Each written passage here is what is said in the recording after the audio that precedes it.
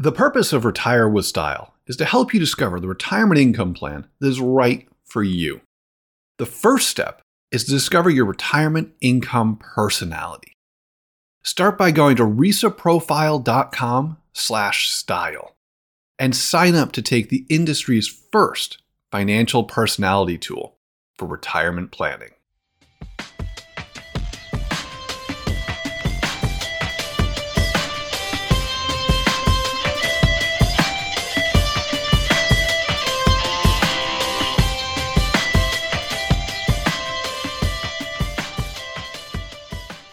On a very special episode of Retire with Style, we'd like to welcome Michael Finke to our inaugural RISA Advisory Board. Over the course of the next month, he, along with 4 other distinguished professionals, will discuss their perspective on retirement income planning and how the RISA represents an exciting new chapter in that endeavor. Hi, everyone. Welcome to Retire with Style. I'm Wade, and I'm joined with my co-host, Alex. And we're also joined today by a very special guest who's a returnee, so to speak, with the show, Michael Finke, professor of wealth management at the American College of Financial Services, and a longtime colleague again. Wait, it's did I just step over your intro? I apologize. No, you're good. No. No worries. We go live. I was babbling. Just run with it.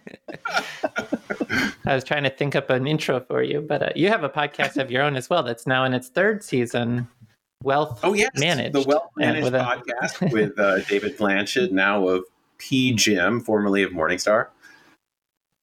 Mm-hmm. So we're podcast veterans. Michael, I think you guys have a more popular podcast, which... Well, I don't know about that. Well, I'll ask you something. Now, do you guys have as much trouble as we do with the intros? I think this is the best intro we've ever had, honestly. All right. And I'm glad we're beating you in your podcast numbers. That makes me happy. It may frustrate you, but it makes us happy, right, Wade? Yeah. It's hard to get data on that sort of thing, but I like to tell myself this is a popular podcast. Falsely modest. And as you guys can tell listening in, I mean, Wade and Michael go way back, good friends, even David. And I've recently come to know Michael this last year specifically. Great guy, great people. So welcome.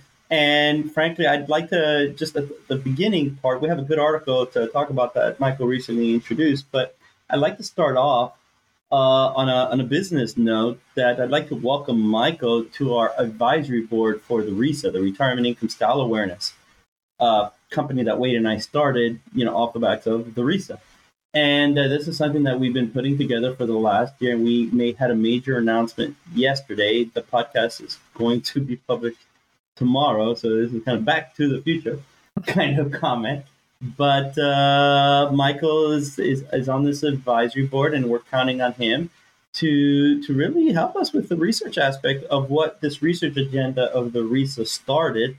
And we couldn't be happier, right? I mean, there's only a handful of people in the retirement income space that we really look at, and for guidance. And Michael is definitely at least the 4th or 5th, right? Right? Wait, no. Michael is definitely up there. Michael is definitely up there. So everyone else declined. So yeah, everyone else declined. No. We're like thrilled to have Michael join us. And Michael, again, before we begin, a few words maybe so people get your take on how you even first heard about this, and and why you decided to join us and continue this journey with us. Well, thank you, Alex. And it's a very prestigious group, and I'm not sure how I was asked to join, but thank you very much for allowing me to be part of this journey. It is, it's obviously something that I've been fascinated with for a long time, which how do you think about beginning to develop the right approach to creating a retirement income for yourself? Obviously, this is something that a lot of Americans are going through right now. They've got this big lump sum of money that they've saved in their 401k. They got to figure out what to do with it. They've got to figure out how to use the right approach for them. Is it something that's going to emphasize safety? Is it something that's going to emphasize growth? And I think what you guys have done is think in a more advanced way than anybody that I know of about how to actually assess whether or not one approach to retirement income is best for you or whether you should take another approach. And it's one of the things I like about it is that it's objective. It doesn't push one approach over another. It's just there to help people understand how their preferences align with a potential solution. So it is a very exciting idea. It's something that I think has not been measured previously and oftentimes gets measured incorrectly using things like risk tolerance, which really has nothing to do with your preference for how you want to use your money in retirement to create a lifestyle. So it is something that as a researcher, it is fascinating to me. It really does appear from looking at the data that it is a unique preference, that our preference for how we want to build an income in retirement is personal, and it differs among people. And it's almost impossible to predict based on a lot of other financial indicators. No, thank you for that. And just, I mean, Michael and I and Wei, we've had discussions on already, where things could be tweaked here and there or taken in another direction. So we're very, very excited with his input going forward. And again, we kid at the beginning, but, we're thrilled to have him as part of this. Wade? Yeah, that was a weird technical glitch. I got cut off of our podcasting tool, but I'm back. So if you were asking me a question, I didn't hear it. I said just say yes, Wade. You're I am back. Never seen you didn't even need to say anything, Wade. It's a podcast. No one can see that you were cut off. That's right. Well, you said Wade as though you'd asked me a question. And I was like, Oh, sorry. No, I just meant that anything more to add with regards to Michael's appointment and, contribution to this craziness that we call the RISA? I mean, absolutely. Like, Michael really was the first person we started talking with when we were developing this, just because he is such a well-known name and has contributed so much to the retirement income research more broadly that definitely the opportunity to have him involved is absolutely wonderful. And we're thankful and grateful that he's part of the advisory board with us. That's awesome. And we'll put a link to that announcement on the show notes. And also, January 23rd, we're going to start kind of peppering this. Wade and myself will have a masterclass on retirement income and your advisory practice. This one is obviously geared towards advisors. We do a lot for consumers, and we will have that sometime later on in the first quarter of 2023. But January 23rd, 24th, Wade and I will be having a masterclass on retirement income and how you can incorporate it into your practice. So I do encourage you to sign up. That will be on the show notes, and it will be limited. So only the first 2,000 people we can accept, simply because we don't want to pay for the licensing of the webinar software. So 2,000, right. and there it is. So I strongly suggest you sign up. And with that, Michael, you wrote, I want to say a month and change ago, a pretty cool article that I think actually lends itself well to this whole retirement income gestalt, if you will, in terms of how you want to think about it, how it's formed, and how people, if you take a different angle, it may look like something else. And you're challenging here in a very smart way this sort of platitude. Well, it could be a platitude, depending on how it's used, right? Of invest for the long term and call it a day. Do you want to expand upon that, and we'll begin chipping away at it? Yeah, let's start at the very beginning, which is... go ahead. Sorry, yeah. Once again, I'm not No.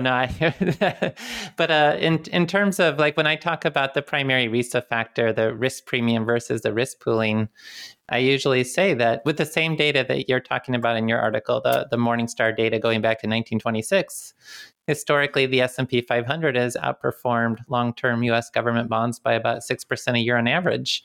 And so that's the risk premium, the idea that you take on market risk with equities, and over the long term, that should benefit you. And usually, with a lot of how software works for financial advisors and so forth, that it's sort of a fixed risk premium that's baked in. And what your article is getting at is how that sort of assuming a 6% average risk premium really hides a lot of volatility around that, where there can be long periods of time where the risk premium can be much lower and a lot of long periods of time where it can be higher. And so that's the really fascinating aspect, if that helps with an intro to your comments. Thank you, Wade. If we think about what risk means, when you're taking investment risk, from the traditional perspective of an economist, risk means that there's going to be a wider variation in outcomes. And what does that mean when it comes to retirement income? It means that there's going to be a wider variation in the amount of money that you spend every year. So if you imagine when you're saving for retirement, you go to a bank, you put $1,000 in the bank, you say invest in stocks or invest in bonds, and then you come back to the bank 5 or 10 or 20 years later, and you pull your money out, and the amount of money that you have to spend depends on the performance that you got in those stock or bond investments over that 5 or 10 or 20-year period. And oftentimes when we're projecting how much we're going to be able to spend in the future or how we should invest, we sort of assume that if we take more risk, we will have more money to spend. But that's not actually consistent with the economic idea of what it means to take risk. What it means to take risk is that you have to be more willing to accept a wider range of spending outcomes. So one of the things I wanted to study in this paper is, historically, what does that look like? If you had invested $1, how much did that grow to over the next 20 years if you'd invested in safe investments like CDs or short-term treasury bonds, if you invested in intermediate-term bonds or long-term bonds or stocks? And oftentimes, if you just look at those historical averages, you would assume, well, of course, if I have a 10-year time horizon, I'm going to be able to spend more money if I invest all my money in stocks. And the reality is that it has not been that consistent historically. But we really went through this magic period in the middle of the 20th century in the United States, where if you had a long time horizon, your stocks would have just absolutely trounced bonds. And that really only happened twice in U.S. history.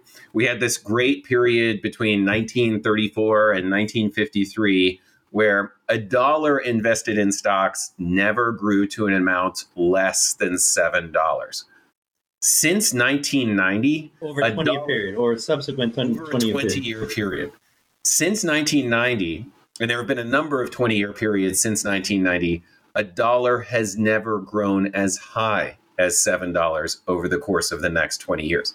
So in other words, we have this period between 1934 and 1953 where on average, $1 invested in stocks grew to $13, never grew to less than $7 over 20 years. And then we have this more recent period where $1 never grew to $7. And yet when we look to the future, we look at those historic return data from this period in the United States that has not reappeared for a long time and is likely not to reappear again.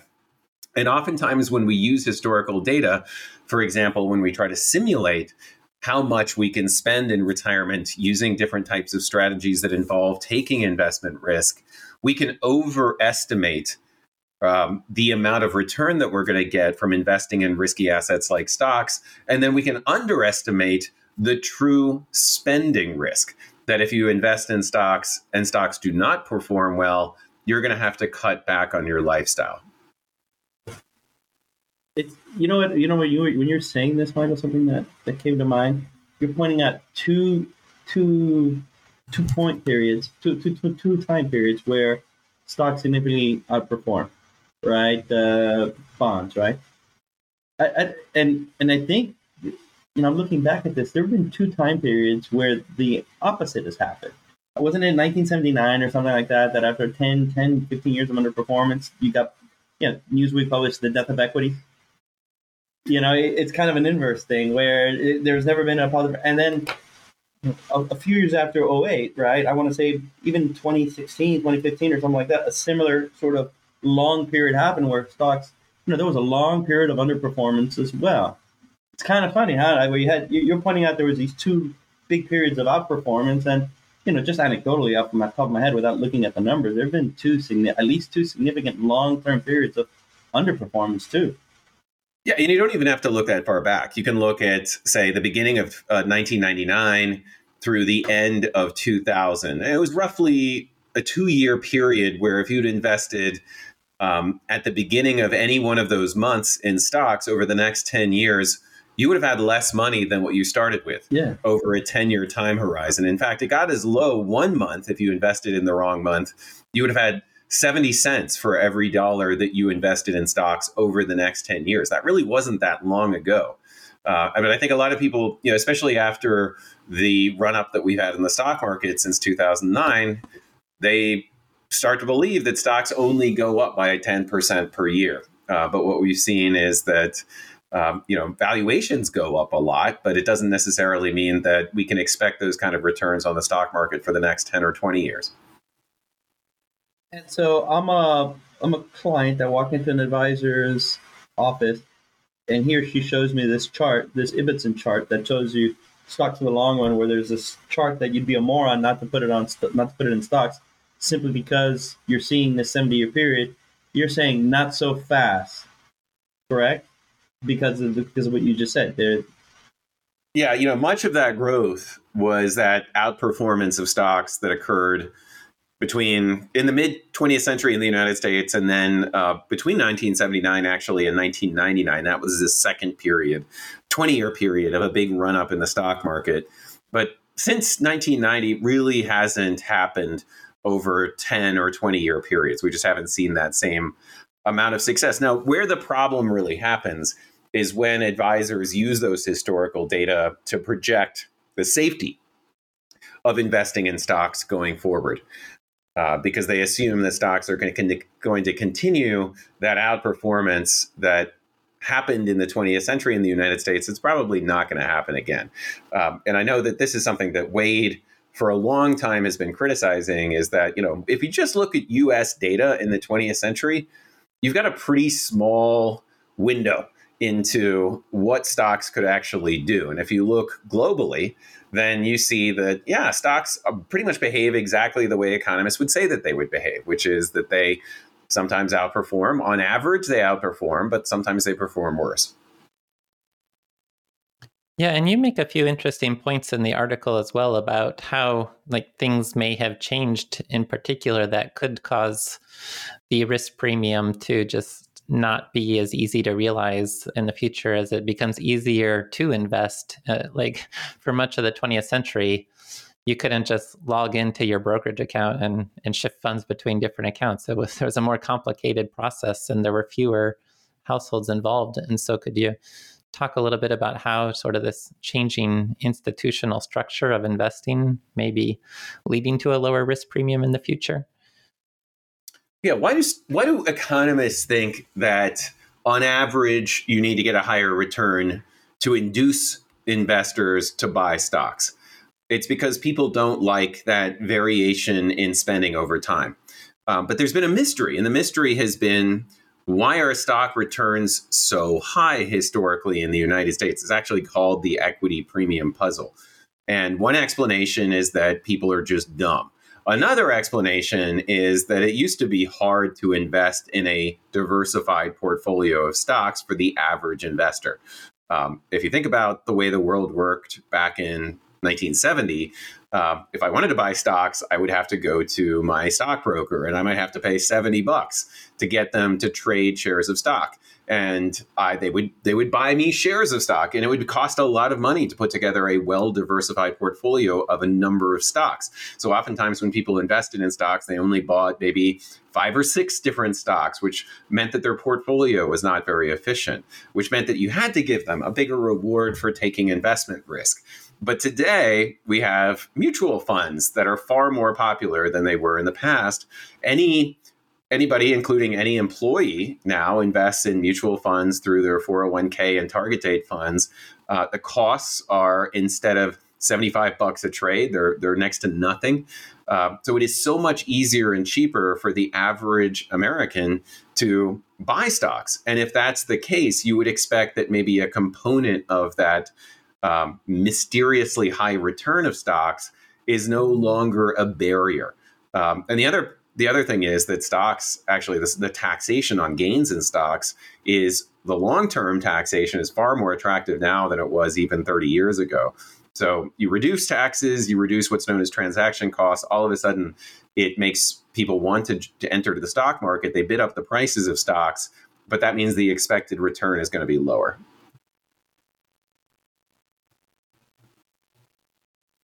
I see Alex talking, but he's muted at this point. Okay, thank you, Wade. There. It's all right. What I said previously didn't matter. Now, so I was thinking of a counter to that, but I obviously I haven't thought of it as much as you have. You're assuming because a sort of illiquidity piece is removed, investors were, the frictions of trading, investors were given some sort of premium for this illiquidity. And now that those frictions are removed, that expectation is gone. I don't know. I mean, maybe, but I kind of, you don't buy the sort of risk. Stocks are riskier than bonds. Hence, investors are just natural, regardless of the frictions. Investors are naturally going to expect a higher return over time, or at least over some periods of time. And the fact that they don't occur every year, and they were only present in 2 periods. Okay, so what? They were present in 2 periods, and that's when you were rewarded for holding the stocks versus bonds, just simply because there's still a risk story there. And could you make the case that if frictions are removed, is that necessarily a good thing? Maybe there was a premium before because frictions were there and it didn't allow people to trade a lot. And as the more you trade, the more mistakes you kind of make. Hence, that in itself could be a crutch. This is my quick response here, and maybe I ran in circles on some of these arguments, but I would still think there's a risk story there. I mean, the fact that it doesn't happen consistently is in itself some sort of risk story.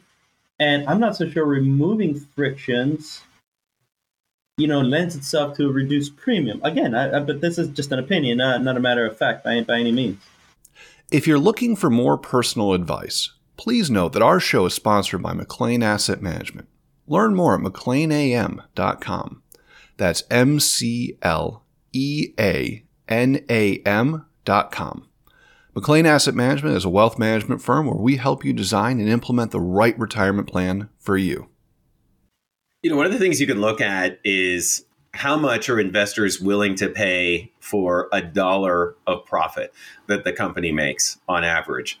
And what we saw is that in the modern era, investors are willing to pay a lot more for $1 of profit. That suggests that one of two things. Either they're more comfortable investing in stocks, like the transaction cost of investing in stocks have gone down, and or they're more risk tolerant than they were before.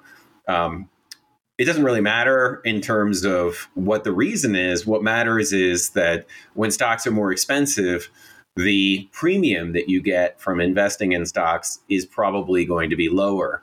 And in fact, I buy that. Actually look at that, and I find that premium, the amount of money that people are willing to pay for $1 of profit, is an incredibly strong predictor of how well stocks perform in the future. 100%. I totally subscribe to that. I think you see that it makes sense. That's the whole premise of this, right? And even as stock ownership has increased over the world, over the country, et cetera, that kind of implies that there's this increased appetite, at least, for that type of exposure. And even then, you're right. If the PE ratio goes up, systematically over time, that implies that people are willing to pay more for $1 worth of earnings, et cetera, et cetera. You've done some work with that too, right? With regards to the CAPE ratio, how have you seen that being some sort of precursor to expected returns going forward? I want to make the point also, Alex, that there is a consumer problem here. And the consumer problem is that sometimes when you go to the investment store and you look up on the shelf and you see stocks, and the expected return on the stocks is advertised at 10 to 12% per year. You pick it off the shelf and you say, yeah, I want that. But if in reality, what it gives you is 5 to 6% per year, and bonds are giving you 5% per year, then I'm like, well, forget that. I'm going to pick the bond off the shelf. Now, absolutely. Now, one of the problems that I see is that oftentimes, if if it's true that stock returns going forward are probably going to be lower, which I think a lot of economists would assume they are. If you look at many of the big financial firms like BlackRock and JP Morgan, their projections of stock returns are not that 10 to 12%. They're giving, I think, people a realistic idea of what stock returns are going to be going forward, and it's more like maybe 6%. So maybe 6 or 7%. You've got one box of the stocks that you can pull off the shelf. You've got a box of bonds that are 5%. You can choose which one you want, but at least you have a realistic idea of what the trade-offs are. But if you position the stocks as 12% and now bonds are 5.5%, then you may be inducing people to make a bad decision about risk. I think you're 100% right.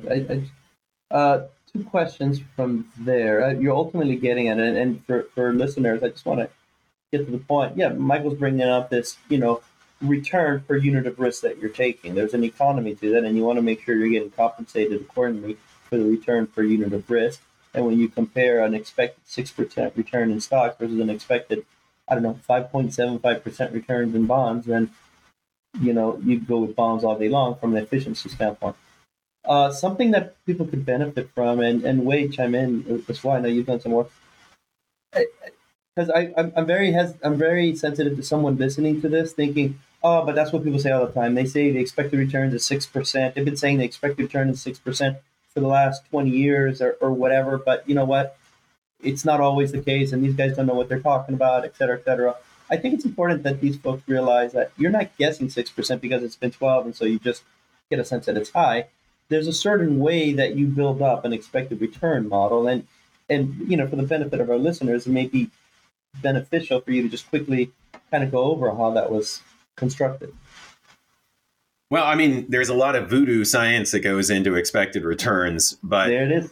You can just do it using valuations of stock. So there's what's known as a CAPE ratio, which is the price that you're paying for smoothed earnings over the last 10 years. You don't want to just use 1 year of earnings. You want to use earnings over the last 10 years for a company, because it's, earnings tend to go up during an expansion. They tend to go down during a recession. So you look at the average 10-year earnings, and then you look at how much money you're willing to pay for that stock.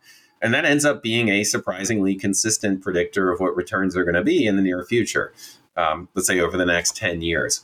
And, in fact, since 1995, it's predicted 10-year returns with a 90% degree of accuracy.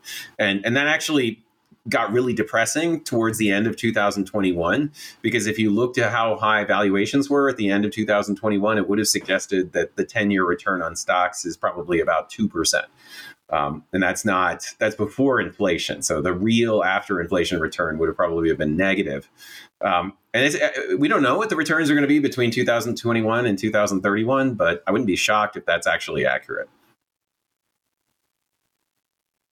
I'm like Mr. What does that do for retirement?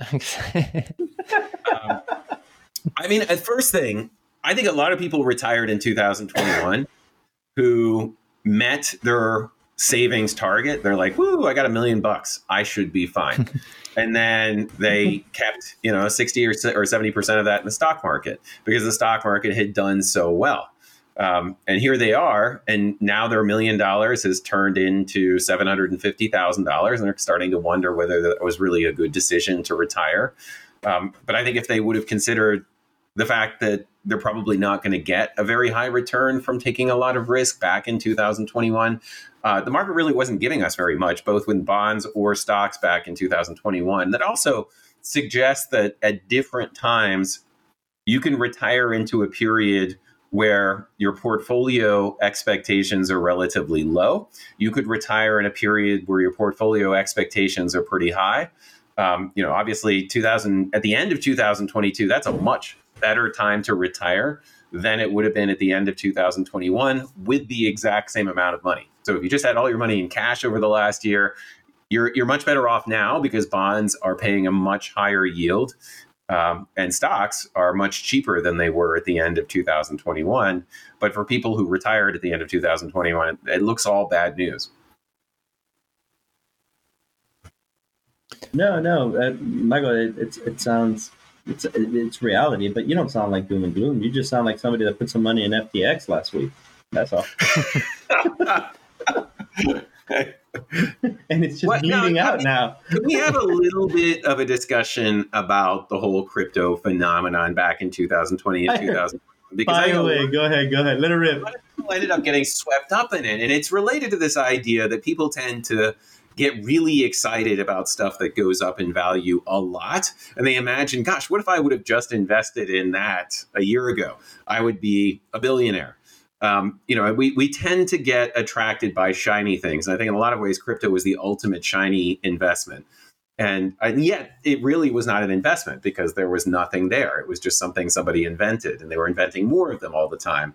And it's I think people get disenchanted. And I'm especially worried about young people these days, because I think young people had a lot of their beliefs crushed over the last year when it comes to investing. This whole idea of investing starting to seem not very appealing to a lot of people. It's just a scam. You're going to lose money, etc. And I think for those of us who have been in this game for a while, especially those of us who had lived through the tech bubble of 1999, 1998, we've seen what can happen when people invest with their emotions, with their sentiment, and not so much with a very realistic idea of what the returns are going to be. And I actually fault a lot of people in the financial world for pushing what was essentially, obviously, a shiny thing that was going to get a lot of people in trouble. And I think especially with retirees, if they got attracted to that shiny thing, then it really knocked their whole financial situation off balance. No, I don't disagree. I think to me it's still one of these emerging capital kind of industries where you don't know how this thing is going to end up. If there's even ultimately a utility for it or not, I don't know. I don't know enough about it to speak intelligently in that manner. But, what got me, Michael, was folks just saying, well, who knows if it's good or bad, just put 1% of your net worth in it and give it a go. I mean, that's the equivalent of, like, to me saying, look, who knows, but put 1% of your assets on the kitchen table and let's burn it and let's see what happens. It's just a bad use of capital, and I don't know, it's just some senseless in that sense. I don't know where crypto lands. The good answer is I don't know about crypto, but I'm a big fan of the blockchain. That kind of like, let me cover my ass and just say that kind of answer. And, I don't know. It's not like I'm going to read some thesis on the blockchain right now. It's not something I need to do. But it seems it's an industry that's still in this nascent stage, ultimately. Whether there's utility that comes from it, a handful of people say that, yes, this will create something and there'll be utility from these networks. But that's not for me to say, and that's not why people listen to Retire with Style.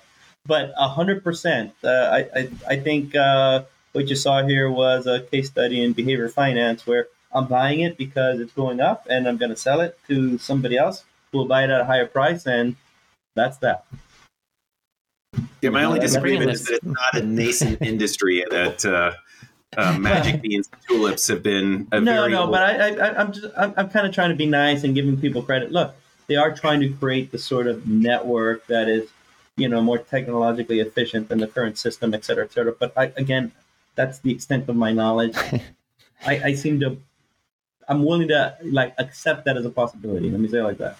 Well, bringing this back to retirement, we've had past episodes about the idea of the funded ratio, and he's good, Michael. He's good. Yeah. And that's why we're number one. But master of segue. With the funded ratio, you take the bond yield and you use that, and the way it works is you assume all your investments are earning bond-like interest rates. And you see if your plan can work without taking market risk. Now, a big critique of that approach, especially for more probability-based minded individuals, is it's too low of a return assumption. Why would you assume you're only going to earn bond-like returns when you have this big risk premium that you'll get with your diversified portfolio? And if I'm really understanding what you're saying, Michael, it's kind of leading to this point that you don't necessarily want to assume a high risk premium. It's not to say that you're not wanting to invest in the stock market, but it's more a matter of if you get some greater upside, that's wonderful, but don't expect to get a big risk premium with your retirement. And so it makes sure your plan can work without assuming a 6% or whatever risk premium as part of the calculation. It also might lead to, and this is with the different retirement styles, I've written a lot about this idea of risk premium versus risk pooling with annuities or insurance. And annuities can look pretty good, even competing against a 6% risk premium. But I guess the point is, if annuities are competing against a 1 or 2% risk premium, that makes risk pooling a much more powerful generator of income in retirement. And I don't know if you may have some thoughts on that point as well. Well, no, other than the only thing I would say is, Michael, if you can also tell people what risk pooling is within your answer, just so they get a sense of it. Yes, he's our vocab person. And talk about the cake. You talked about the cake once in an example. I thought it was great. Yeah, the cake example. Curious if you should be looking at a Roth conversion, or what a Roth conversion even is? Head over to McLeanAM.com/Roth to get McLean's free ebook, Is a Roth Conversion Right for You? And learn about when you might want to do a Roth conversion, and when you might not. Just head over to McLeanAM.com/Roth to download your free ebook today. So if I'm investing for the future and I'm investing in bonds, I've got to plan out in retirement how long the bonds are going to last. So are they going to last to 90 or 95 or 100? And when I'm thinking about how long my money needs to last, I have to start thinking about how likely am I to be alive? So let's say you're a 65-year-old healthy woman. You've got a 10% chance you're going to live to 100. You've got to spread out all your bond investments to the age of 100. And then you look at a mortality table and you see, well, I've got a 50-50 chance of making it to the age of 90. Why don't I just pool my money together with a bunch of 65-year-old women? We can spend as if we're going to live to the age of 90. And then whoever is still alive continues to get the money if some of them die before the age of 90. So if someone dies at 80, they're essentially going to be subsidizing someone who lives to 100. But if we all pool our money today, instead of us having to spread our money out over 35 years, which means that we spend less every year, we can spread our money out over 25 years, which means we get to spend significantly more and we don't have to worry about running out. Now, that's with bonds, but we could try to do that with stocks too. So we could try to spread our money to the age of 100, and we could assume that we're getting a risk premium. So we can spend more every year. And we might even hope that we can spend more than if we invested in bonds until the age of 90, which we could do if we pooled our money with other retirees. And that risk pooling essentially allows us to spend more with our safe investments. The alternative is that we can try to get an extra rate of return from accepting investment risk, but we still have to spread out our money to the age of 100. But what that also means is that if we don't get that premium that we hoped for, we're going to have to cut way back on our spending. I mean, that's what risk means in retirement. Risk means that if I don't get the return I'm hoping for, if I live too long, I'm going to have to cut back on my spending. So what Wade is saying is that you have these two approaches. One is safety, one is taking risk. And you might take more risk with the hope that that allows you to spend more, but you also have to be willing to accept the possibility that you might have to spend less. And this is why I think the better approach is to focus on how flexible you're willing to be, what we discussed in our previous podcast, and fund those expenses that you can't be flexible on using risk pooling or some type of a safe investment like bonds. And then when it comes to our more flexible spending, then you can decide if you want to take investment risk, which means that your spending is going to be more volatile, or do you want to, again, pool with other retirees? And there's also ways of taking investment risk and taking advantage of risk pooling, which essentially means that on average, you get to spend more, but your spending might be more variable. That's a very long explanation. No, but I think it's very thorough. I mean, honestly, go to your podcast app, hit rewind 30 seconds, hit rewind 30 seconds twice, and listen to it again, because it's very to the point. I mean, that's what it's all about at the end of the day. And it got me to thinking when I was listening to you, I was looking at the chart from your article about the growth of a dollar over the next 20 years. And you started in 1990. And I will put a link to the show notes. I recommend you check out the article. It's actually really good, and it's very approachable. And one of the things from looking at that chart, and I'm doing this from the point of view of an advisor, somebody's coming into my office, and it got me to thinking. There's a gentleman called Scott Bosworth, great guy over at DFA, and he once did a presentation where it's kind of similar to this, where, hey, how accurate are you going to be in your advice over the life cycle of your advisory career, right? It's very interesting, Mike. I think you may get a kick out of it, where, okay, if somebody walks into your office and you pull out the charts and tell them, okay, this is why we're going to invest in an 80-20 portfolio or a 70-30 portfolio, how often are you going to be right? How often is that client going to look back 7 years, 10 years later and say, dude, I'm still underwater. What's going on here? Because that's, at the end of the day, you can provide best in class advice, but that best in class, or not best, but you can provide the stocks for the long term advice, and tell yourself I'm going to be right on average, right? But there's still going to be a subset of people that throughout their life, have been with you for 10 years, and they're still waiting on that advice to hit, and it doesn't, and I've always not struggled with that as a wrong word, but it's, as an advisor, if you're constantly telling a client, okay, well, look, 70-30 portfolio, you do this, 80% chance that you're going to make it, et cetera, et cetera. If you give this advice enough times, yeah, you'll net out hopefully okay. But the reality is there's going to be a subset of people that are going to be with you for a very long time and are still going to be thinking, when am I going to see this? When am I going to see this? When am I going to see this? And so I look at your chart of growth of a dollar over the next 20 years, and man, there are plenty of times where that growth of the dollar is below long-term bonds. And so the advisors doing their quarterly reports and having these meetings with their clients, and they're showing them, oh, look at your statements. And a lot of times the advisor is going to have to say, well, don't worry, it's coming. It's coming. You paid for the risk. Now get ready for the reward. Those kind of arguments. And now I'm wondering, has anyone ever given serious thought to a study where it says, how accurate is your advice if this is all you say? How accurate has been your advice for the last, 20 years? If all you've been doing is telling somebody a total return is the way to go, and that's it. That's a great point. I mean, it's the advisor has to accept that there are going to be periods where they're going to be wrong for 20 years. How many clients stick around?